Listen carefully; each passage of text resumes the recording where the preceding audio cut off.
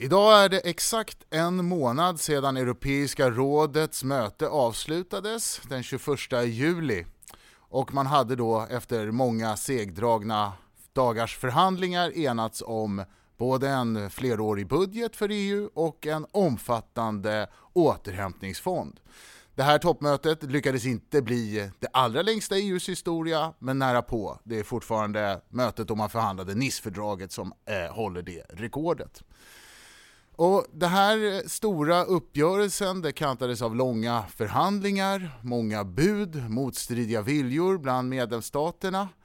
Men det är också enligt vissa ett väldigt avgörande steg i europeisk integration. Det är första gången som EU bestämmer sig för att låna upp medel för att finansiera sina åtaganden. Och det är också första gången som vissa menar att EU då rör sig mot någonting som liknar en finanspolitik för unionen. Liknelserna här går tillbaka i historien där man jämför hur andra federala system har bildats. Men hittills har vi inte talat så mycket om att EU skulle också förändras i en institutionell eller konstitutionell mening. Utan här lägger man på nya ambitioner och nya sätt och styrsystem. Men vi har inte riktigt tagit det stora klivet. För det säger då andra att nej, det här är en exceptionell åtgärd i exceptionella omständigheter. Bland stridsfrågorna under de här förhandlingarna fram till att man kunde nå enhällighet och Europeiska rådet fanns såklart frågor om just den här frågan, ska vi låna upp medel? Hur mycket av de här medlen ska användas delas ut som bidrag respektive lån? Vad ska man satsa på för någonting för att bidra till återhämtning? Och hur ska man villkora stödet för hur medlemsstaterna kan använda de här resurserna? Både i termer av vad de ska ägnas åt, men också en stor stridsfråga handlade om en så kallad konditionalitet eller villkor ifall länder inte kan nå till de uppsatta målen eller för den delen respektera EUs grundläggande värderingar. Före sommaren så spelade vi på SIEPS in ett poddsamtal där vi diskuterade det förslag som kommissionen hade lagt till uppgörelse. Och nu har vi samlats igen med samma kloka personer här för att diskutera hur blev då utfallet och hur gick förhandlingarna till. Så att här tillsammans med mig så ska vi diskutera detta har jag då 3 av SIEPs seniorrådgivare. Det är Katarina Engberg, det är Harry Flam och Daniel Tarschys. Och därtill så är SIEPs utredare i nationalekonomi Jonas Eriksson med här idag. Och vi ska diskutera de här frågorna under en stund tillsammans och för att börja så tänker jag lämna över ordet till Jonas som får presentera lite kortfattat vad egentligen den här historiska uppgörelsen innehåller. Så varsågod Jonas. Ja, som du sa Göran, det var ju 2 stora paket som förhandlades. Det var dels den redan pågående förhandlingen om den fleråriga budgetramen på närmare 1100 miljarder euro i åtaganden som styr unionens utgifter 2021-2027. Och så var det stora återhämtningsinstrumentet på 750 miljarder euro kallat Next Generation EU. Och det senare är då en gemensam satsning för att stödja investeringar för återhämtning efter coronapandemin och ska finansieras genom att kommissionen får låna pengar på kapitalmarknaderna med EUs budget som säkerhet. Åtagandena under Next Generation EU görs under åren 2021-2023. 70% av åtagandena görs de 2 första åren och resterande 30% under 2023. Och de sista utbetalningarna ska ske senast 2026. Och sen ska pengarna betalas tillbaka över 30 år, mellan 2028 och 2058. Några få anmärkningar när det gäller skillnaderna mellan kommissionens förslag och resultatet av förhandlingarna i Europeiska rådet. För det första då när det gäller långtidsbudgeten övergripande så landade den på dryga 1074 miljarder euro i åtaganden, vilket är en sänkning med 26 miljarder jämfört med det förslag som låg på bordet inför Europeiska rådet i juli. Och sen ska även Europaparlamentet godkänna budgeten, vilket historiskt har inneburit att slutsiffran skiftar uppåt med några promille. Vi får se vad som händer den här gången. Sverige får då tillsammans med Danmark, Nederländerna, Tyskland och Österrike behålla rabatter på sina BNI-baserade bidrag. För Sveriges del motsvarar en årlig minskning av det BNI-baserade bidraget på dryga miljarden euro. Tillsammans så motsvarar rabatten ungefär 5% utav budgetramen och den delen betalas av övriga medlemsstater. Men då ska man samtidigt nämna då att flera av de resterande medlemsstaterna får också särskilda betalningar som del av uppgörelsen i juli. Något som är förväntat och som brukar hända i de här sammanhangen. En stridsfråga kring rabatterna är väl om de ska indexeras, vilket den frugala fyran Sverige, Österrike, Nederländerna och Danmark vill. Man önskar 2% per år så att rabatternas värde inte urholkas på grund av förväntad ekonomisk nedgång de närmaste åren. När det gäller Next Generation EU för det andra då är den stora posten den så kallade faciliteten för återhämtning och resiliens som är på totalt 672,5 miljarder euro. Där bidragsdelen i själva faciliteten ligger kvar på ungefär samma nivå. Däremot har bidragsdelen i hela Next Generation EU minskat från 500 till ungefär 390 miljarder euro. Och för att hålla nivån kvar på 750 miljarder totalt så har lånedelen i faciliteten som ursprungligen var på 250 miljarder euro ökat till 360 miljarder euro. En annan intressant aspekt utav uppgörelsen är att fördelningskriterierna för återhämtningsfaciliteten som bestämmer storleken på respektive medlemsstats maximala andel är oförändrad för 70% av stöden jämfört med kommissionens förslag. Det vill säga de styrs av population, arbetslöshet och real BNP per capita. Men för 30% av stöden så har real BNP ersatt arbetslöshetstakten och det innebär att Tyskland, Frankrike och Italien enligt en analys från tankesmedjan Bruegel vinner medan övriga medlemsstater förlorar på just den förändringen.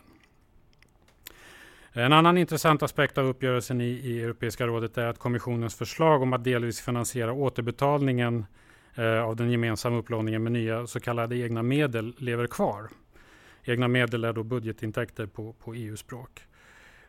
Man nådde enighet om en avgift baserad på icke-materialutnyttjat plastavfall och den ska införas redan nästa år. Och det här representerar i så fall den första nya intäktskällan sedan 1988. EU har ju sedan tidigare 3 egna medel, intäkter från tullar och sockeravgifter som brukar kallas traditionella egna medel. Medel som inte naturligen tillfaller någon enskild medlemsstat i ljuset av att man har gemensamma tullar. En nyhet där är för övrigt att medlemsstaterna får behålla 25% istället för tidigare 20% av uppbördskostnaderna. Därutöver finansieras EU-budgeten av momsbaserade samt BNI-baserade egna medel och den senare intäktskällan, BNI-baserade egna medlen, är den största intäktsposten och fungerar som en residual för att täcka finansieringsbehoven varje år. I slutsatserna nämns också att kommissionen ska lägga förslag redan nästa år om ytterligare egna medel. Dels en mekanism för koldioxidjustering vid gränserna och dels en digital skatt med sikte på att införa dem före utgången av 2023. Och man ska även verka för att ta in medel från utsläppshandelssystemet EU ETS efter en revidering av det. Och man nämner också en skatt på finansiella transaktioner. Och poängen med de här är väl att de har sålts in som ett sätt att underlätta återbetalningen utav den gemensamma upplåningen. Och då är det väl 2 aspekter som jag tänker förtjänar att tas upp i det här sammanhanget. För det första att det är ett vanligt missförstånd att EU, om de här stegen blir verklighet, ges beskattningsrätt. Det är ett felaktigt påstående. Besluten om intäkterna till EUs budget, de så kallade egna medelsbesluten, tas med enhällighet och inget har ändrats i och med detta. Och det är i själva verket svårt att se att det kommer att ändras, åtminstone inom överskådlig framtid. För det andra finns det uppenbara och svårlösta problem med i princip samtliga förslag till nya egna medel. Den här plastavgiften, intäkter från EU ETS och koldioxidskatten är samtliga skatter som ger konsumenterna incitament att minska konsumtionen av de varor som impliceras, vilket innebär att intäkterna minskar över tiden och således sinar intäktskällorna. Koldioxidskatten och EU ETS kan dessutom bli problematiska ur ett handelsperspektiv då de måste vara förenliga med WTO-regelverket och om motiven bakom dem är finansiering av skuldåterbetalning snarare än att skydda klimatet kan man ha ställt till det för sig. Även den digitala skatten är problematisk ur ett geopolitiskt perspektiv då den har potential att orsaka konflikter med tredje land. Men en inledande reflektion till diskussionen är väl att trots de modifieringar som gjordes i juli så är det här ett ganska häpnadsväckande steg med långtgående konsekvenser för integrationsprocessen. Stort tack för den sammanfattningen, Jonas, av en väldigt stor och omfattande uppgörelse. Jag tänkte att vi nu ska försöka diskutera det här paketet och innehållet och även vad det betyder just för EUs framtid. Vad är liksom i grunden som har förändrats i EU? Men innan vi går dit så tänkte jag väl ändå att vi ska försöka gå tillbaka till de här förhandlingarna. Det är alltid svårt att enas om en långtidsbudget inom EU. Man kan ju påminna sig att i slutet av februari försökte medlemsstaterna att komma överens men lyckades inte. Det var ju då före coronapandemin hade slagit till. Nu har man ändå till slut enats och länderna stod ju initialt långt ifrån varandra och inte minst då Sverige och de här andra så kallade sparsamma länderna höll en hög profil. Tyskland och Frankrike i gengäld hade enats initialt om den här idén om en upplåning. Och sydländerna hade ju drivit väldigt hårt och länge idén om att vi behöver någon form av, det kallas då kanske för eurobonds eller någon annan typ av gemensam upplåning. Men jag tänkte helt enkelt fråga våra kloka seniorrådgivare, hur ser ni på de här förhandlingarna, hur de gick till och vad man kan dra för slutsatser av det? Ska vi börja hos Katarina? Ja, det här är ju, man kan beskriva detta på ett högt plan och på ett lågt plan. Och på ett högt plan, om jag ska börja med det positiva, så gav totalt den här uppgörelsen ett uttryck för solidaritet. Och detta kan EU behöva i en tid när man står inför en rad utmaningar. De här ekonomisk-politiska som coronan har orsakat. Men också geoekonomiskt med en ändrad global spelplan för européerna och nu geopolitiskt med en oro från Belarus via Ukraina, östra Medelhavet och Mali, Sahel. Så det är oerhört värdefullt att man kom i mål. Så det är liksom den här mera flygperspektivet över det hela. Sen är ju då EU en institution som inte motsvaras av någonting annat i världen och hela tiden något som håller på i utveckling och vi vet aldrig egentligen om vi ser ökad integration eller fragmenteringstendenserna som ligger under. Men om man betänker just hur speciellt EU och de här 27 staterna, varav flera ju är några av de äldsta nationalstaterna, så kan man ju inte förvänta sig annat än att under den här i själva förhandlingarna att det är en hästhandel där alla köps ut på ett eller annat sätt om man tittar på hur poster har flyttats mellan långtidsbudgeten och återhämtningsfonden. Alla får lite för att de ska vara nöjda och Sverige och de frugala har fått sina rabatter medan andra har fått andra små fickpengar. Och man kan ju för svensk del naturligtvis i framtiden fundera på hur hållbart är det i längden att hävda att vår form av fickpeng ska bestå just av rabatterna. Men det kan vi återkomma till. Ja, Daniel, vad säger du som har följt de här förhandlingarna under många vändor? Ja, alltså det är ju precis samma skådespel varje gång egentligen. Det här var ju så tillvida ovanligt som att det var ett kvantitetshopp uppåt. Det var alltså en väldigt stor ökning genom det här lånehistorien. Annars är det i stort sett samma diskussion varenda gång. Och det här är 6:e gången som man gör en sån här långtidsbudget. Det som avgör liksom den här förhandlingens utformning, det är ju mycket att varje land har vetorätt. Det krävs enhällighet för att komma fram till de här besluten. Och det gör att varje land kan pressa fram någon typ av eftergifter, någon typ av förmåner. Och precis som Katarina säger så är det då så att de flesta länder får detta i form av tillskott av olika slag. Medan Sverige och de sparsamma länderna har istället utverkat rabatter, så att säga, avdrag på de avgifter man betalar. Det nya är också naturligtvis den här upplåningen. Va? Och upplåningen har aldrig skett tidigare. Upplåningen finns egentligen inte i fördragen, men man har hittat en formel som går ut på att man höjer taket för vad unionen får ta in i pengar i förhållande till utgifterna. Och i det här mellanrummet mellan de tillåtna utgifterna och den tillåtna upplåningen eller inkomsterna så har man pressat in det här lånet. Det krävs fortfarande att medlemsstaternas parlament ratificerar den här konstruktionen. Den är ännu inte i hamn i den meningen. Men den är i hamn så tillvida att regeringarna är överens. Vad som återstår nu är för det första att parlamentet ger sitt medgivande. Erfarenhetsmässigt brukar parlamentet försöka joxa runt lite grann och göra vissa ändringar. Men det är ganska små ändringar för man är bunden till den ram som regeringen har dragit upp.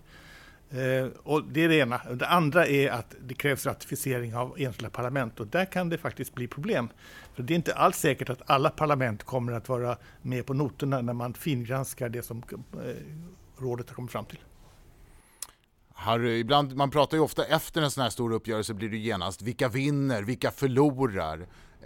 Kan man säga någonting om det där egentligen, att medlemsstaterna, hur har de liksom lyckats i de här förhandlingarna ur ett ekonomiskt perspektiv? Ja, det kan man ju göra. Alltså, det finns ju nettobidragsgivare och det finns nettomottagare i det här systemet. Och då ser man bara på det så är det ganska enkelt att konstatera vilka som är mottagare, vilka som är givare och hur mycket respektive mottagare och givare får och ger. Men jag vill också hålla med Daniel om att det nya här, det är den här stora gemensamma upplåningen.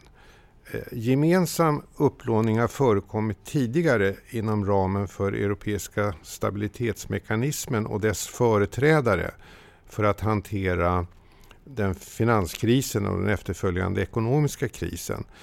Men då var det huvudsak gemensam upplåning för euroländerna och sen var det frivilligt för andra länder att delta i den här. Sverige deltog också.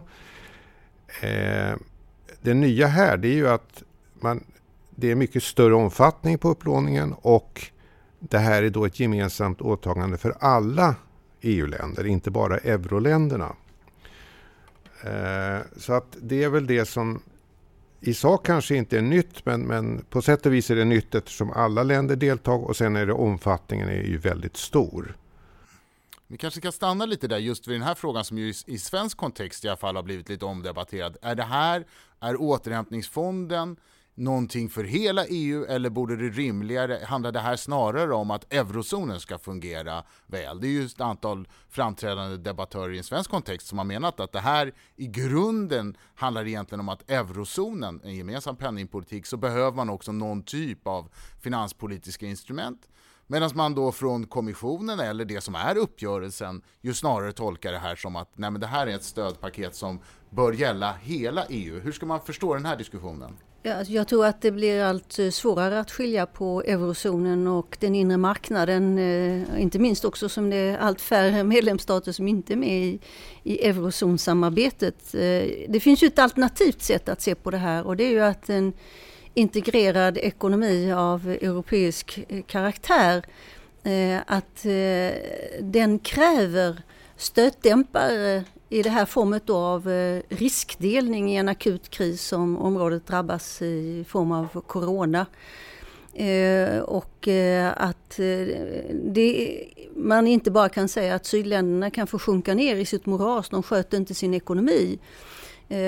Den inre marknaden skulle inte klara, tror jag, en utveckling som vi har fått där de rika länderna i norr har kunnat gå in med stort statsstöd till sina ekonomier, inte minst Tyskland, men även vårt eget land. Och sydländerna inte har den här förmågan. Och man kan ju se den här fonden delvis som ett sätt att jämna ut skillnaderna mellan ekonomierna när det gäller förmåga till statsstöd. Och då tror jag det blir svårt från svensk sida att säga att det där är ett problem enbart för sydländerna. För det hade varit kunnat skapa allvarliga störningar för den inre marknadens funktion. Så jag tycker vi ska lägga ner mer energi från svensk sida på att försöka förstå vad det här nya politiska djuret, ekonomisk-politiska djuret som den Europeiska unionen är. Det är ju en helt ny konstruktion i det mänskliga samfundets historia. Och att enbart dela upp det som en fråga om eurozon eller icke-eurozon tror jag blockerar oss från att förstå djupare vad det är som håller på att hända. Ja, diskussionen om finanspolitik i eurozonen, den fanns ju redan innan eurozonen inrättades. Man påpekade att en monetär union fungerar inte utan gemensam finanspolitik för att komplementera då den gemensamma penningpolitiken.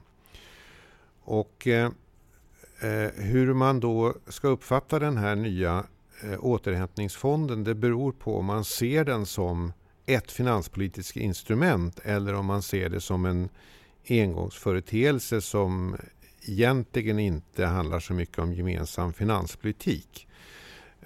är det så att man uppfattar det som det här finanspolitiska instrumentet som egentligen skulle finnas i eurozonen, ja, då kan man ju säga att det här är egentligen en sak för eurozonen och inte för de andra EU-länderna. Men om det är som det verkar vara, nämligen en engångsåtgärd där det huvudsakligen är fråga om investeringar och det är mycket mer långsiktigt än tillfällig finanspolitik, ja, då tycker jag att den kritiken är missriktad egentligen.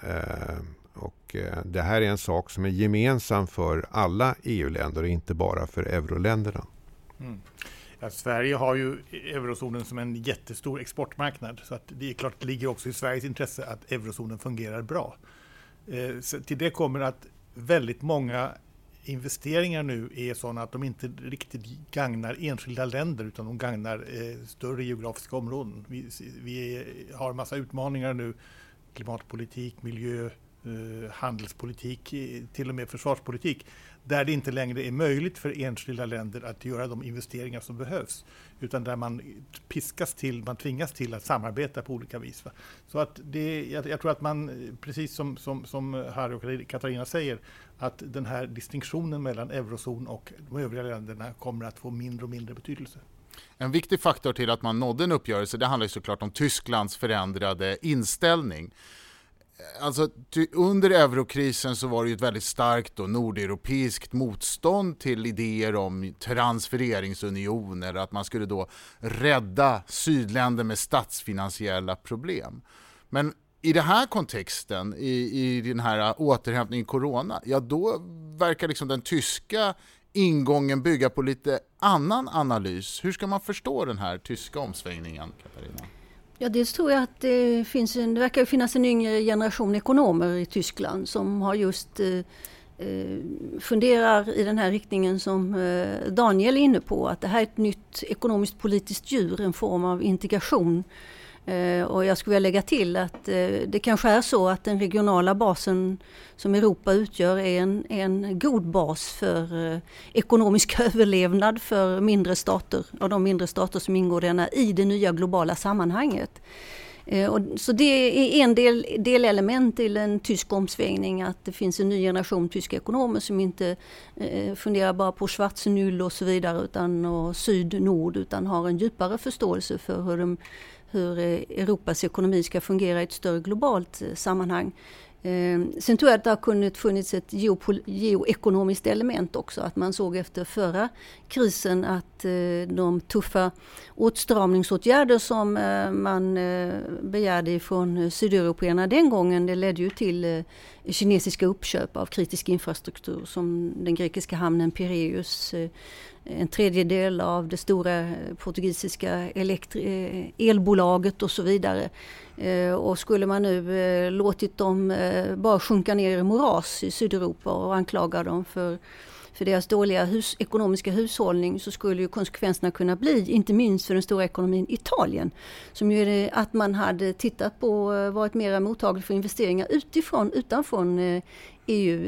Italien är ju ett enda EU-medlemsland som har undertecknat det kinesiska infrastrukturprojektet One Belt One Road, eller Sidenvägen, och det finns ju också i Italien, på sina håll är man ganska lyhörd för ryska initiativ av olika slag. Så det tror jag ytterligare har varit ett element som har spelat in i kalkylerna, vilket återigen är ett argument för att man ser djupare till de här frågan än bara eurozon eller icke-eurozon. Ja, jag håller med Katarina. Alltså, solidaritet med sydländerna har säkert spelat en stor roll. Tysklands dominerande roll i EU, ekonomiskt och politiskt, och det faktum att man därför inte har råd med att få ett dåligt rykte, eller så att säga att man skapar motvilja eller illvilja mot sig själv, har spelat in. Men jag tror att det finns en tredje faktor här också, och det är det att inom eurozonen, om det är så att någon part förlorar, som sydländerna har gjort genom att de har haft en dålig konkurrenskraft, deras produktivitetsutveckling, deras kostnadsutveckling har varit för dålig, deras konkurrenskraft har försämrats. Det har gynnat nordländerna och Tyskland. Så att det är inte bara det att några länder sköter sig dåligt och förlorar. Det betyder samtidigt att några länder vinner, och i synnerhet Tyskland har vunnit mycket på det här.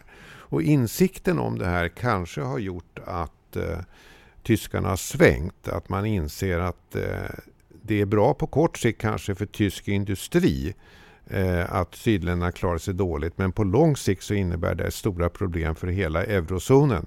Och därför kan man inte låta det här fortgå, utan man måste hjälpa i den här situationen. När jag själv bodde i Italien under åren då euron infördes så var ju stödet för EU och för euron väldigt högt i Italien. Och ser man nu på det jämförelser i Eurobarometerns då stödmätningar så är ju den italienska stödet för EU bland de allra lägsta. Men tittar man djupare på de studier som sen finns där man frågar sig men vad är problemet? Vad vill man? Ja, då visar det sig att den italienska förväntan i opinionen är ju snarare att man vill ha mer integration, så att säga. Det ska komma ytterligare, och den här avsaknaden av solidaritet som ju blev väldigt uppmärksammad i den initiala fasen av coronapandemin med Italien har ju funnits där som ett politiskt element också. Men Daniel, vad är dina reflektioner om den här frågan? Huvudbilden i hela Europa är väl det att stödet för medlemskap i EU har stabiliserats och stigit. Alltså om Brexit haft någon effekt så har det väl varit att lära hela Europa helt enkelt hur svårt det är att ta sig ur det här samarbetet. Det har kommit som en överraskning för britterna men också för alla andra, tror jag, att vi har blivit så pass sammanvävda, så pass sammantrocklade i olika avseenden att vi nu sitter ihop helt enkelt i en integrerad ekonomi. Utmaningen, och det ska vi väl komma tillbaka till i slutet på vårt samtal, det är väl också sen vad vill man mer? Vi såg ju från Sieps, vi släppte ju en studie av den svenska allmänna opinionen precis innan sommaren, och där är ju stödet för EU högt, men när det gäller aptiten på ytterligare fördjupning så är det ju väldigt lågt. Det finns ingen vilja till exempel att gå in i euron, inget stöd för idéer om en gemensam ekonomisk politik och så vidare. Och Catherine de Vries, som är en framstående statsvetare, hon skrev ju en bok för några år sedan om Euroskepsis, som handlar om EU-skepsis och EUs framtid. Hon argumenterar ju för det här att problemet inom EU det är att olika typer av förändringar av EU genererar ökat stöd i vissa delar av medlemsstatskretsen, medan samma förändring kan generera ökat motstånd i andra länder. Och de typiska ytterexemplen hon använder är ju Nederländerna och Italien. Att så att säga, går man mot en gemensam finanspolitik och högre grad av solidaritet, ja då riskerar det att generera starkt motstånd i ett land som Nederländerna.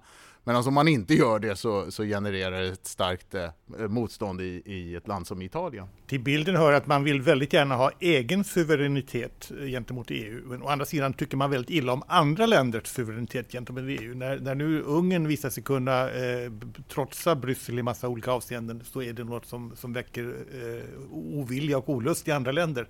Men det har att göra med helt enkelt att Ungern har samma typ av suveränitet som andra länder har. Och det är därför som hela frågan om hur pass mycket man ska ha enhällighetsregler i beslutsfattandet kommer att bli en stor fråga framöver.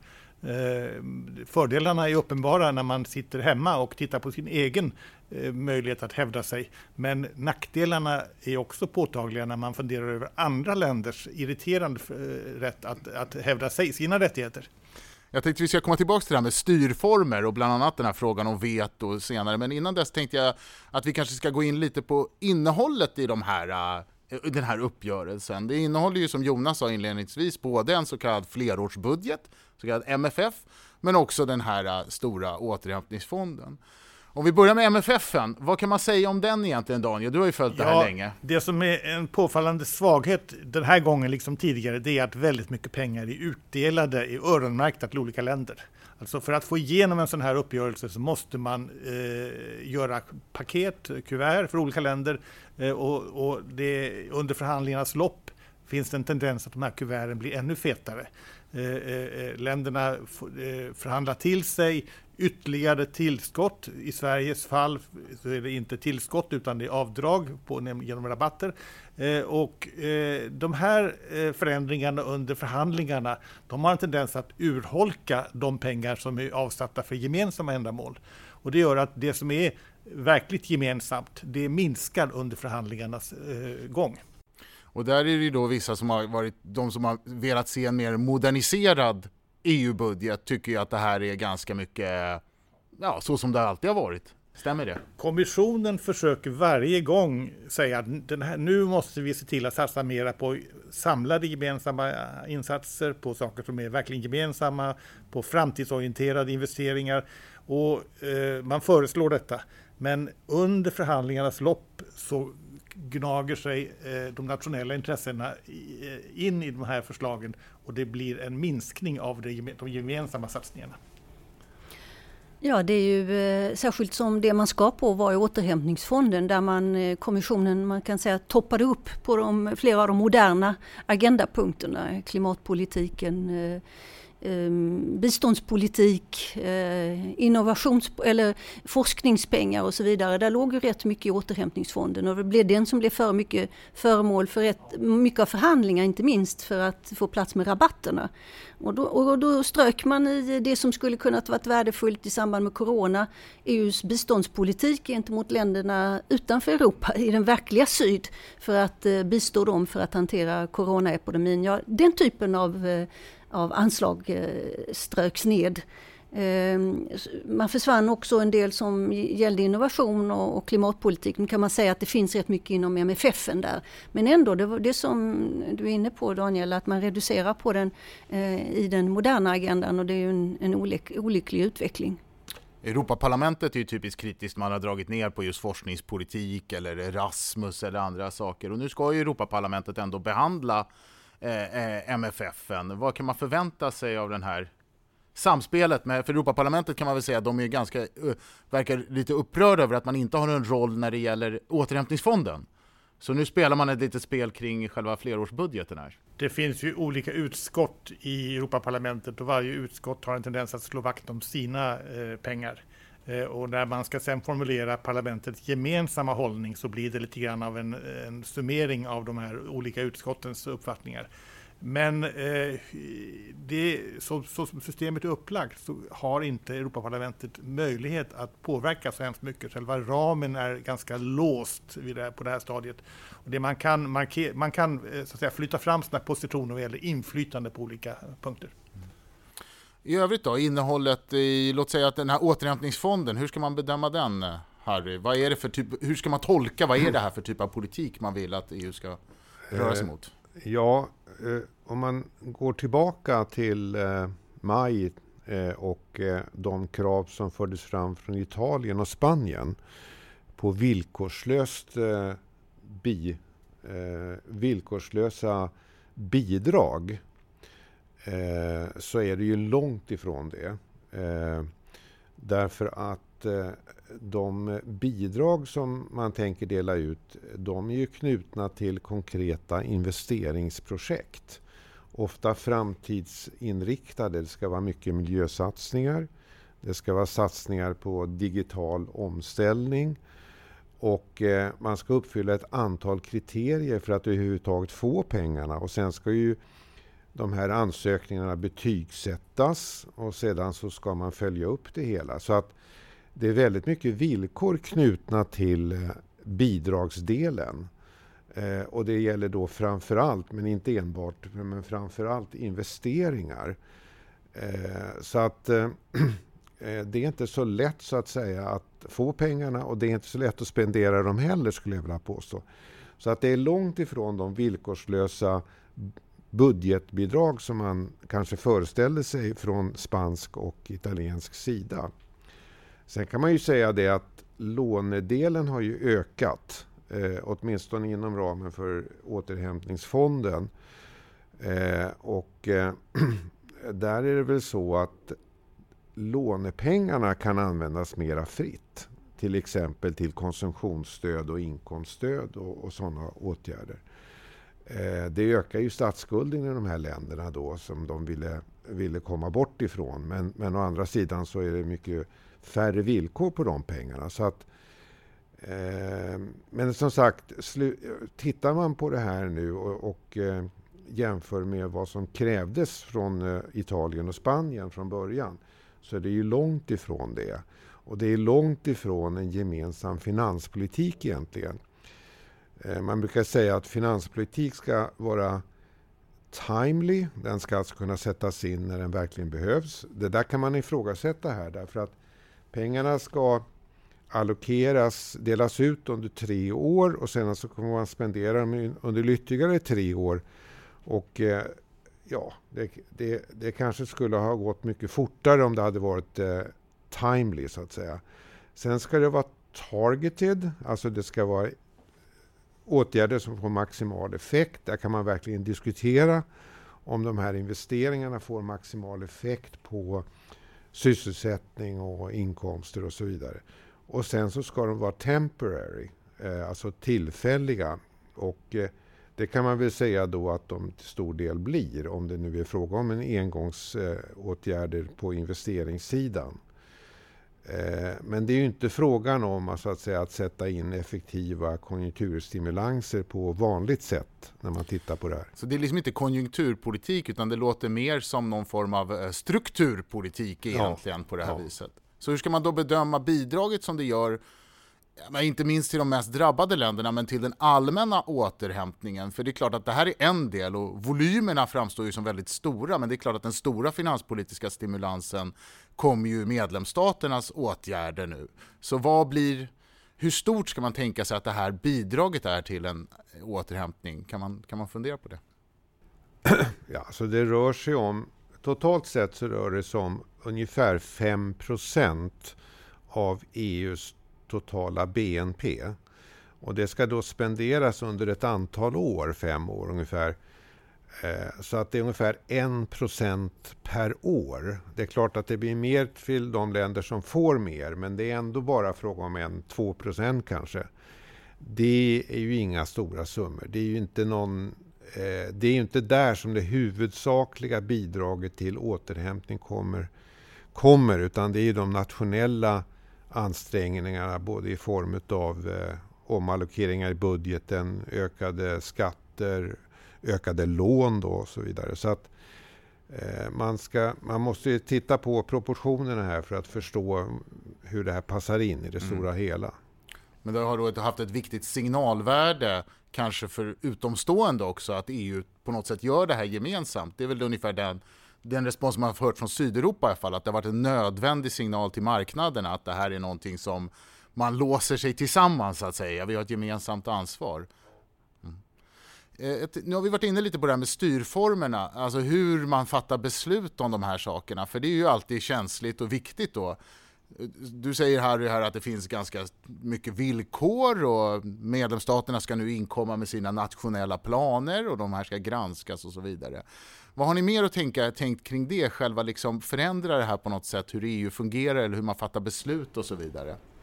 Ja, detta blir ju då väldigt intressant att försöka förstå. Vi kommer ju inte ha svaret på under hösten. Det kommer ju ta år att se hur det här faller ut eftersom EU är ett komplicerat system. Men potentiellt kan ju det här vara ett steg mot en fördjupad integration av ett slag vi inte har sett tidigare just när det gäller, och jag säger potentiellt, skarpare styrformer, makroekonomiska styrformer inom bland annat makroekonomiska styrformer inom Europeiska unionen. För det första, vi bara tar en sån sak som att man säger att en tredjedel nu av de här investeringarna ska ske i den gröna ekonomin. Ja, hur ska man kunna styra det? Hur ska man kunna synkronisera medlemsstaternas inlämnade planer med det här övergripande målet och bevisa att det blir effektivt ur grön synvinkel? En annan är då de här makroekonomiska kraven som har ställts också framförallt för bidragen. Och där man ska använda den europeiska planeringsterminen för att utöva tydligare styrning så att det blir produktiva investeringar. Det har inte varit något särskilt effektivt instrument tidigare inom EUs budgetarbete. Så vilka mekanismer ska man då i så fall uppfinna för att kunna styra den här riktningen? Och sedan har vi den så kallade nödbromsen som Nederländerna och de frugala i någon mån drev igenom, att nationella parlament ska kunna motsätta sig vissa typer av utbetalningar om man anser att det inte stämmer med de övergripande målen. Ja, hur ska det styrinstrumentet fungera? Och så sist det där väldigt viktiga som har att göra med rättsstatens principer.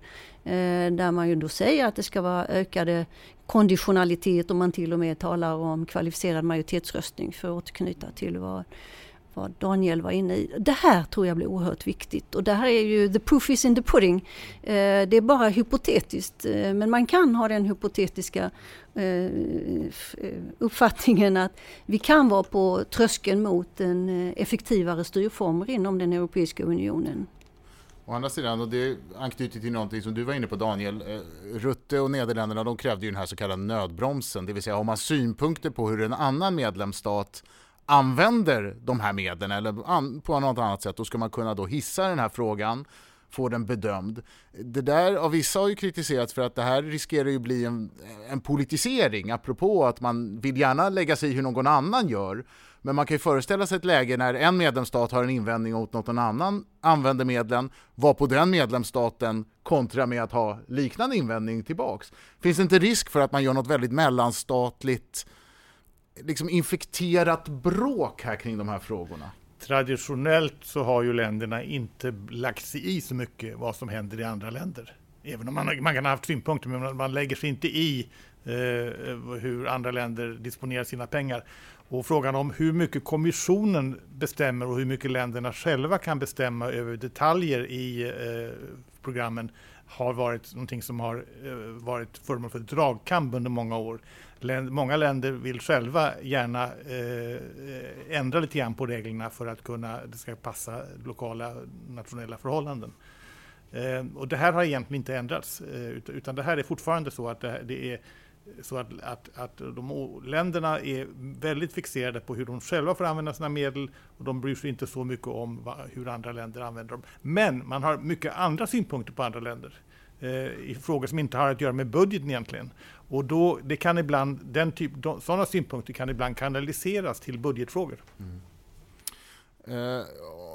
Den här frågan om konditionalitet i förhållande till rättsstatens principer eller unionens värderingar, den var ju väldigt hett debatterad under det här långa mötet. Och i en svensk kontext så var det en av de frågorna som var väldigt känsliga, eftersom då Sverige har drivit det här väldigt hårt. Det fanns utkast på slutsatser från Europeiska rådet där det var lite mer utförligt beskrivet hur man föreställer sig det här. Och nu landade man i en ganska kort formulering, men alltjämt med enhällighet, där man har då antagit att man uppdrar åt kommissionen att utarbeta en förordning på hur det här ska fungera. I den här diskussionen, vad ska man tänka kring den här rättsstatskonditionalitetsfrågan? Alltså budgeten är ett ganska trubbigt instrument för att påverka hur ländernas rättssystem utvecklas. Man försöker använda det här budgetinstrumentet så gott det går, men det är inte så särskilt lätt att hitta på någon slags budgetinstrument för att få ordning på mänskliga rättighetsfrågor i länder där man tycker att de hanteras tveksamt. Så att jag tror prognosen är ganska negativ här. Det finns inte så stora möjligheter för unionen att gå in och få ordning på de länder som har tveksamma rättssystem.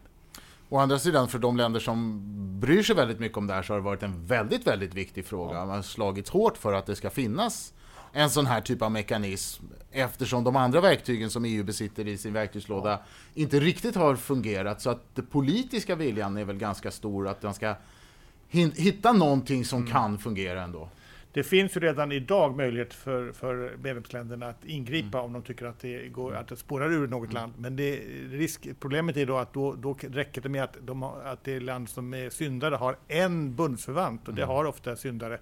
Så att det har inte hittills gått att få fram några riktigt ordentligt fungerande instrument för att påverka. Och det här har återigen att göra med frågan om vilken är kompetensfördelningen mellan unionen och medlemsstaterna. Om man värnar om medlemsstaternas suveränitet så innebär det också att man lämnar fritt fram för länder som uppför sig på ett sätt som man inte tycker om. I den nya mekanismen som föreslås och som sägs i slutsatserna, så ska det ju då vara kvalificerad majoritet som gäller för det här beslutet. De som har propagerat starkast, de vill ju till och med ha en slags omvänd kvalificerad majoritet för att sänka tröskeln väldigt mycket då till när man kan börja villkora bidrag. Men den här frågan har vi alla anledningar att återkomma till, och passa på med ett lästips, en ny analys från SIEP som handlar om det här, som ni naturligtvis hittar på vår hemsida. Nu ska vi blicka lite framåt mot hur det här förändrar EU på lite längre sikt. Och utgångspunkten här kanske skulle kunna vara någonting som Jonas tog upp, nämligen den här återhämtningsfonden. Tanken är ju att den ska då finansieras eller återbetalas med hjälp av utökade egna medel. Och det här har ju varit en av de frågorna som verkligen har blossat upp till en fråga om vad är det för något slags EU som vi går emot. Om EU får då någon form av kapacitet, vissa tycker att det här är beskattningsrätt, ja då har man kommit i ett väldigt mycket djupare samarbete. Då börjar EU mer och mer likna någonting som ser ut som en federal stat. Och vi kan börja i den utgångspunkten och fundera lite på hur den här uppgörelsen liksom förändrar EUs framtid. Du börjar, Katarina. Ja, jag tror att den här enkla jämförelsen mellan EU och federala stater lätt leder fel. Och för att anknyta till vad vi pratade om lite inledningsvis, EU är ett helt unikt djur, ekonomiskt politiskt djur. Och integrationen här är ju snarare en fråga om blandformer. Och då skulle jag säga att man med de här åtgärderna har tagit några viktiga steg mot fördjupad integration.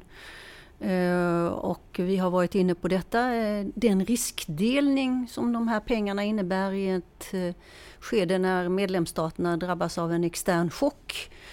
Kanske förbättrade styrmedel från unionens sida, makroekonomiska andra, för att påverka investeringarna i produktiv riktning. Det finns flera sådana här delkomponenter som först om några år kan kanske summera på allvar vad det innebar. Men det har blivit alldeles uppenbart för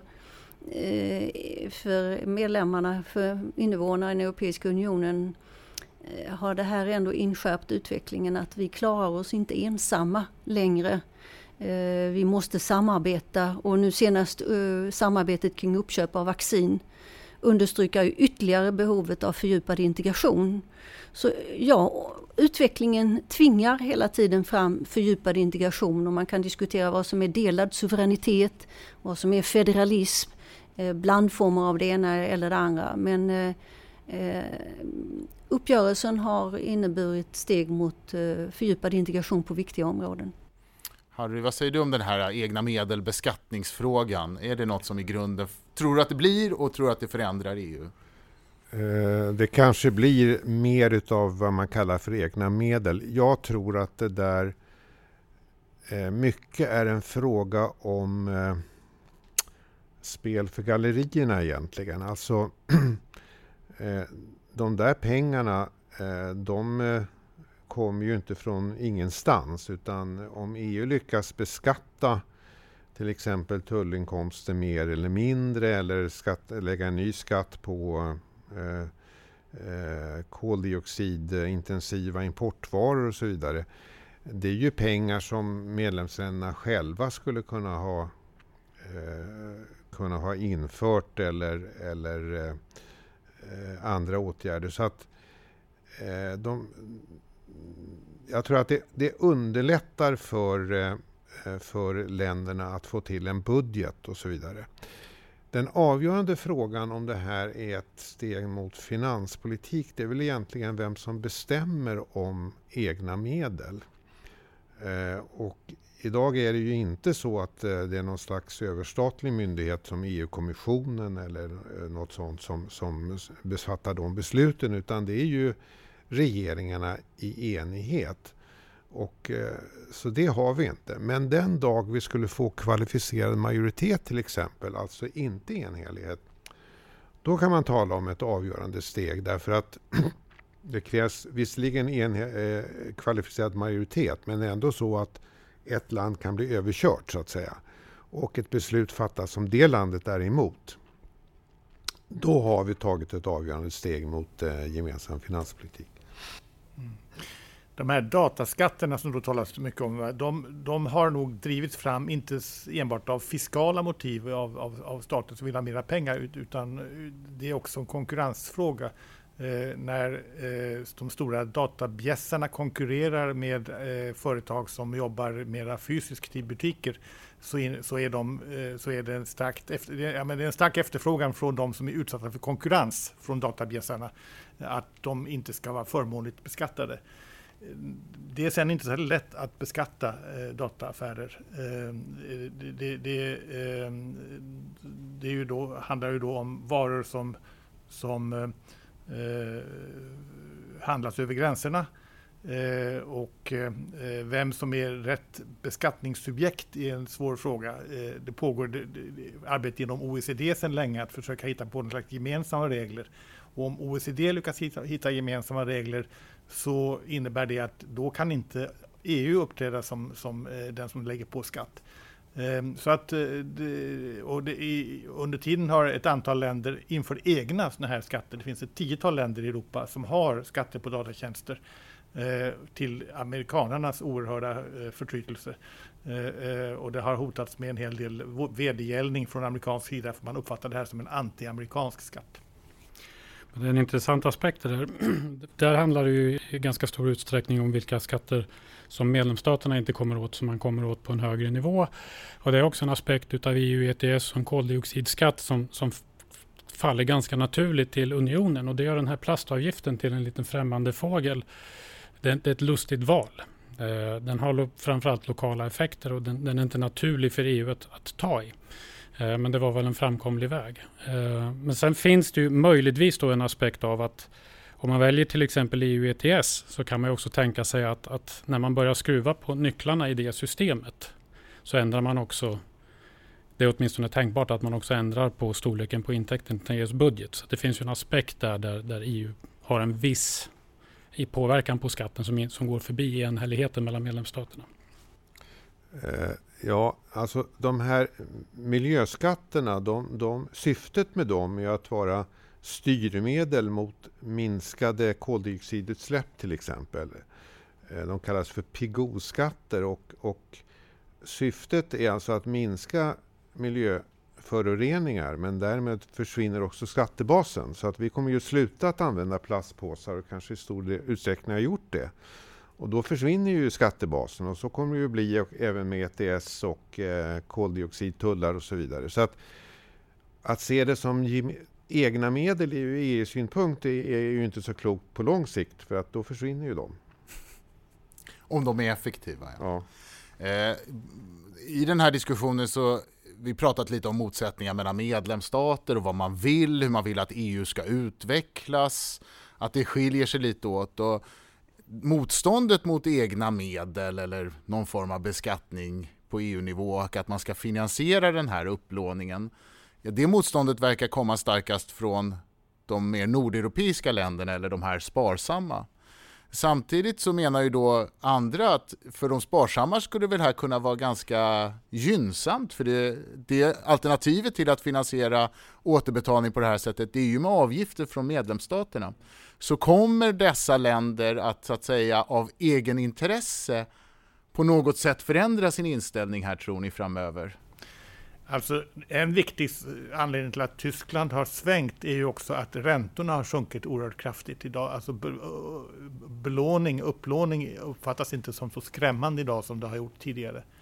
Och ser man framöver så finns det då en skola som hävdar att man skulle kunna rulla de här lånen framåt och inte betala tillbaka dem överhuvudtaget utan bara betala räntor på dem. Det kanske inte är realistiskt men det är i varje fall en tanke som finns hos några.